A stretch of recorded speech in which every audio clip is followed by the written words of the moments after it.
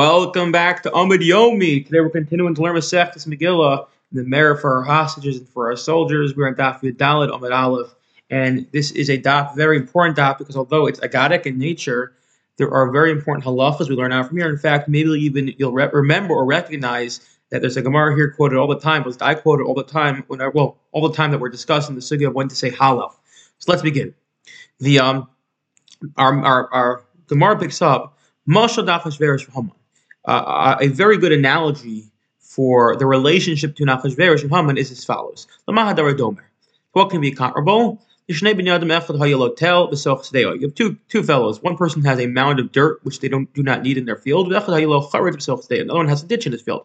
So the owner of the ditch says to himself, I wish the guy who had the mount in his field would give me the mount. And the one who said the mount said, because I wish the owner of the field would give me use of his ditch so that I can put in my dirt, my extra dirt, so I can flatten my field out. And each one's thinking how they're gonna buy the dirt or buy the space to put the dirt from each other. The one day they meet each other. So the owner of the ditch said to Baltel, sell me your mound. I need your dirt so I can level out my field. And the owner of the mound says, I'll tell you what, take it for free, and that's how it should be. Take it for free, and we both gain here. Both of us have the same intention. We want to level our field. You'll take my mound, I'll get a level field, and you'll place it in your hole and your ditch, and then you'll get a level field. So too, both Achashverosh and Haman wanted to get rid of the Jews. They wanted to exterminate and expunge all Judaism from the kingdom, and they just didn't know how to do it. And when they came together, so lechinam for free, they did so. Even though Haman wished to purchase their rights, at the end Achashverosh wanted to, so it was a Zevazeh, and they both gained. Okay. And the king removed the signet ring. Omer of Abba Bar Chana. Says Abba Bar Chana. That's a cynical line. Godol Hasaras Tabas Yosim Arbam Ushman Neviim V'Sheva Nevios Shenis Navu L'Hem Yisrael. Through the act of removing the signet ring, Achashverosh accomplished more than all the 48 prophets and 7 prophetesses of the Jewish people. Again, it's a cynical line. Why? Because as much as they tried to convince and cajole and get the Jewish people to return from sinning and stop sinning and live a righteous life, they were never successful.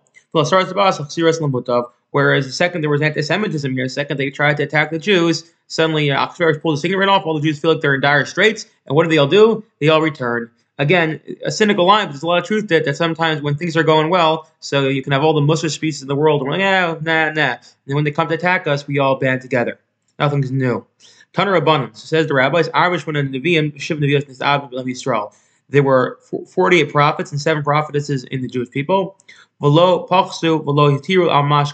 And yet they did never add or subtract from anything written in the Torah. As in the Torah, and with left, the Torah isn't changed. Nevi'im, Nevios cannot add to the Torah. In fact, if a Navi comes and says, God commanded me to change something, we put him to death. Chutz Mikra Megillah, with the exception of Mikra Megillah, which they did institute. But we'll see in a minute, there was a reason for why they instituted it, and it was based off pre-existing Torah principles, biblical principles that allowed them to do so. But in general, rabbis can add on to things, and anytime we find in Tanakh that a rabbi did, there had to be some, or a Navi did, there had to be some sort of reason why there it was allowed. And I'm thinking of, you can remind me again of this as well, Shavuos night, to talk about the times when the rabbis or the Nevi'im seemingly did go against this rule and institute new things. Okay, my darshu. So how exactly did they create an obligation to read Megillah when, after all, that's how you're not allowed to add on to the Torah? Omer Rav Chia bar Avin, Omer Rav Yeshua ben Karcha. Listen to this. Now, the Jewish people, they sang songs of freedom when they were freed from slavery to freedom. So Kal V'chomer, certainly, if they are surviving and being delivered from death, and they're now living, if they certainly have to sing Shira, they have to sing praise. Again, if you have to praise God when you go from servitude to freedom, to emancipation, Kal V'chomer when you go from death to life. So if this is true, so I don't hear Hallel on Purim, we see Megillah on Purim.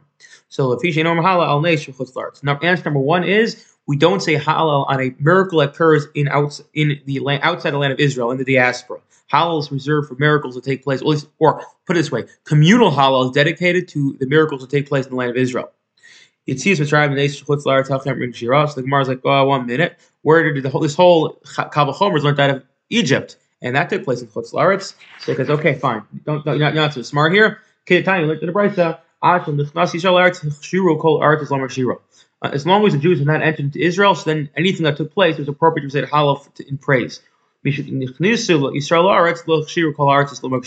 people entered the land of Israel, so for some reason, and this is beyond what we need to talk about now, but with Hashafik and halachically, a miracle that occurs outside of Israel, we don't communally commemorate with the recitation of Hallel. Rav Nachman Amar, no. Rav Nachman said, actually, Purim, one should be saying Hallel. Forget this first rule. Nothing about Israel. Ella, Amar, Krisuzu Hallel. But by reciting the Megillah, that itself is Hallel. Reciting the Megillah is Hallel. By the way, we discussed it a little in Daf Dalet about the different obligation of a man and woman in saying Megillah, possibly because of this. But also, there are some Rishonim who say, I don't remember if I thought it was going to be Erie, but I think it's beyond the Erie. It might even be the Ron here. I should have looked it up before I quoted it. Who says it's not the Ron here. But there are some Rishonim who say if you're in a place where you don't have Megillah with you, so you should recite Hallel because you still have to discharge the obligation. Rav Amar b'Shlomo Hassam. Rava said, I understand when it comes to Egypt, Hallel Abdi Hashem. There, what happened? We were slaves of Pharaoh, and then we came out, we served God. V'lo Abdi Paro, we no longer slaves of Pharaoh. Allah Hacha, Hallel Abdi Hashem, V'lo Abdi Achashverosh, Akati Abdi Achashverosh Anan. So he says as follows. This is answer number 3. So answer number 1 was a miracle that occurs outside the land of Israel. Once the Jews enter to Israel, we don't recite a public Hallel on. Answer number 2 is no, technically we should say Hallel, except we say the Megillah instead, which is a form of Hallel. And answer number 3 is actually no. The reason we don't say Hallel is not because we're not in the land of Israel, neither because the Megillah is a place of Hallel, but rather because we were still in servitude. We still were under the auspices. We're still under the jurisdiction of Achashverosh. We were just saved from life and death, and brought to life. We had that salvation. We still were servants of Paro, so doesn't warrant a full-fledged Hallel. Says the Gemara, Bein Rav Nachman Kasha. Now, according to Rav Nachman, Rav, there's still a question because we learned a brisa a minute ago that says the brisa says we don't say Hallel once the Jewish people enter the land of Israel on a miracle that occurs outside of Israel. So he rather says the Gemara, since the Jewish people were exiled, according to Rav and Rav Nachman, if the Jewish people are exiled, then this command or this halacha that we don't say communal Hallel on miracles that occur outside Israel was rescinded, and once permitted to say Hallel on a miracle that occurs outside Israel, and therefore, for the Purim story, either we don't say Hallel because the Megillah is the Hallel, Kriyasu Zu Hallel, or because we're still servants of Achashverosh. Okay, let's get a little distracted because why not? Are there only 48 prophets? This is way in the beginning of Shmuel. There was a guy, we're talking about Elkanah from Ramasim Sofim. What's going on here? One of 200 prophets who prophesied for Israel. That's what we learn from here. So it means saying in his generation alone there were 200 prophets. So what do you take of 48 prophets? There were many more prophets. So he says, the Gemara says, yeah, in fact, there were many prophets. The Brisa says there were so many prophets, double than those who left Egypt. And we know there were 600,000 men who left Egypt, 2 million people around who left Egypt. So we say there are millions of prophets.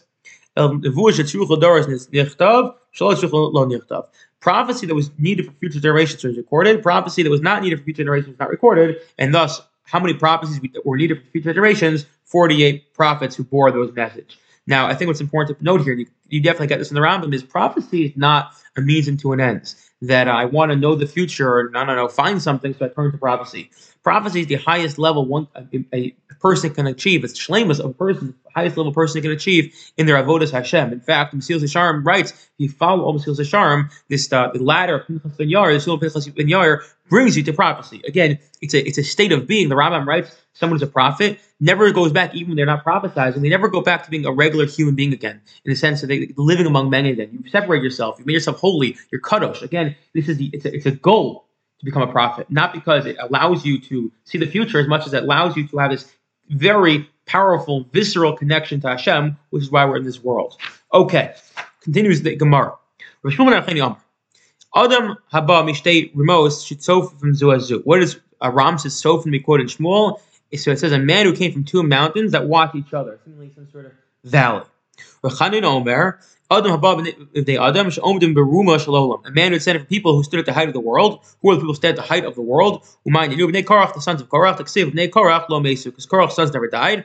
Tanushim Rabbeinu, Malcolm this Batser Shlahem Begehenim Omdu Alav. That they were, because the sons of Korach originally were part of the mutiny, but afterwards they decided to backtrack and do tshuva. So when they went to got to Gehenim, got to hell, there was some sort of platform there, so that they're safe. Okay, next. Sheven Neviosman. Who are the seven prophetesses? Sarah, Miriam, Devorah, Chana, Abigail, Huldah, the Esther. Okay, Sarah, how do we know? Dixiv, Avi Milka, Avi Yiska. The father of Milka and the father of Yiska. Rav Yitzchak, Yiska zu Sarah, Yiska Sarah. V'lo medikar shema Yiska, shesachsa Baruch HaKodesh, because she was suffused, surrounded with holy inspiration. Shneimar kol asher tomer lefa Sarah shema b'kol. God said, anything Sarah tells you, heed her voice, not just because she was wise, because her voice was conveying prophecy. Davar achar Yiska shakol sofen b'yafya. She's called Yiska because everyone gazed at her beauty. Miriam, how do you know Miriam was a prophetess? The Ksiv, Vatika Miriam, Hanivia Achas Aaron, because the prophet tells us she was a prophet. Right? This is like Rav Shechter's famous question. Rav Shechter, you get the kolol, says, can a woman be a nazir? And people say yes. And he goes, how do you know? And people say, well, Gemara, Mishnah. And he's like, it's a pasuk. Isha. Yad or Ned. Okay, fine. So how do you know Miriam is a prophetess? Because it says Miriam the prophetess. Now, Moshe, the Gemara says, well, was she not also Moshe's sister? What do you mean, the sister of Aharon? Sister of Aaron and Moshe. Amar of Nachum, Amar Rav, Shayin Misnava Kashay Achos Aaron. Because she prophesied when she was just a sister of Aaron, i.e., prior to Moses being born. But Merit Asida Ima Shtel Ben Sheoshi as Israel. I know in the future my mother will bear the son who will be the savior of the Jewish people. When Moshe is born, the whole household of light. Amar Avio Unishka Arosh. Her father stands up and kisses her on her head. Amar La Biti. This came into was. This is my daughter. Your prophecy has been fulfilled. And then when they threw Moshe into the sea, Amar Avio Utaf Arosh. Her father got up and struck her on the head. Now, I'm not giving this should not be taken for parenting advice. You should be striking your children. Then I leave up to I don't know who. He said, my daughter, where's your prophecy? You prophesied we have a son. I'm going to have a son who's going to save the world, save the Jewish people. And I thought you were right, but now we threw him into the sea. So therefore, she runs out and stands at a distance to watch to see what happened here. After all, she had this prophecy. That's my Yevasoph to see if a prophecy will be fulfilled. Okay, Devorah. How do you know she's a prophet? Devorah Isha Nevia Isha Lapidos. It says Devorah prophetess, the wife of Lapidos. My Isha Lapidos was called the wife of Lapidos. I said Osip Silos Mikdash. She used to make the wicks that went in the Mishkan. She went and made the wicks in the Mishkan for burning. Okay, let's do some more. The ocean was Tachas Tamar. It says she sat under the palm tree. My Isha Tachas Tamar. Why under a palm tree? What's the significance of that? I mean, when she judged Jewish people, was she an actual judge, or was she just kind of acting in that role? That's a Machlokas Rishonim. Amar of Shimon El Shalom instead of Shimon Avi Shalom, Bishum Yichud. She was very careful about Yichud. One thing we know about palm trees are they're very tall, so she wouldn't be in seclusion with anyone because covered with the tree branches because she was clearly visible from everywhere. Why? Ma Tamar Zeh Ainli Ela Leiv Echad. Just as a palm tree only has one heart of a palm, it's only one heart. So too,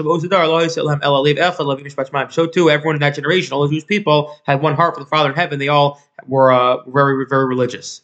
Okay, Chana. How do you know Chana was a prophetess? The Ksiv, but the Spalo Chana V'Tomer Oholatz Libi. Okay, I'm not going to sing that one. Liba Hashem, Rama Karni Hashem. So Chana has this beautiful prayer where she says, "My heart rejoices in God, my horn is exalted in God." Rama Karni V'Lo Rama Pachi. So why does it say my horn is exalted and not my flask is exalted? Now, what do we know about flask? You use that to anoint people. So David and Shlomo Karen, because David and Shlomo were installed as kings with a horn of oil, so there's some sort of horn full of oil. Right, with Smichas Karen and David, right? We know this already. So Nimshacha Machuso, their reign was prolonged. That's when Shmuel, who was the son of Chana here, anointed David and Shlomo, used a horn of oil, and their mouthless, their kingship lasted. Whereas Shaul and Yehu, Nimshachu B'Pach, they used a flask. Lo Nimshcha Malchusan, their reign did not last. It was very short lived. Chana continues, Ein Kodesh Ba'Hashem ki ein biltecha. There's no one holy like you. There's no one beside you. Omer Yehuda bar Manasha Nashya Atui biltecha ella lival secha. Don't read it as biltecha, which means beside you. Rather lival secha, which means survive you. What does it mean to survive you? So he says the Gemara, Shelo midas kamidas hakadosh baruch hu midas basudam. The ways of God are very different than the ways of man, or better yet, the makeup or the nature of God is very different than that of man. Midas basudam ma'isi other mivilin osa. The nature of man is his work of his hands outlive him. A person makes a statue, the statue goes on and lives way beyond his life. But God outlives the work of his hands. Right? God creates the world. God will be here once the world is no longer here. No, I don't know Hashem Malach return for the grow. The Acharei can flow and afterwards, when nothing's left, God will still be here, and God will be prior to that. The Ein Surah Mal Kilakenu, and there's no rock like our God. What does that mean? Ein Sire Kilakenu, there's no artist like our God. A person draws a figure on the wall, but he can't endow with breath, soul, internal parts, and intestines. A person can make an AI robot. A robot that answers to AI and sounds like a person, looks like a person, and seemingly has emotions like a person, and has some sort of personality because of AI. But ultimately, it's at the end of the day, there's no neshama there. Whereas Avakadosh Baruch Hu Tsar Tzur V'Tzol Tzura, God makes a shape in another shape, as in he creates the child to the mother, or Umatava Ruach Neshama Krob B'Nei and he endows his breath, soul, internal parts, intestines, i.e., he puts in the neshama. So this whole debate, can you create a robot that has AI? Be sentient? The answer is no, only God can do that. I wish you all a wonderful day.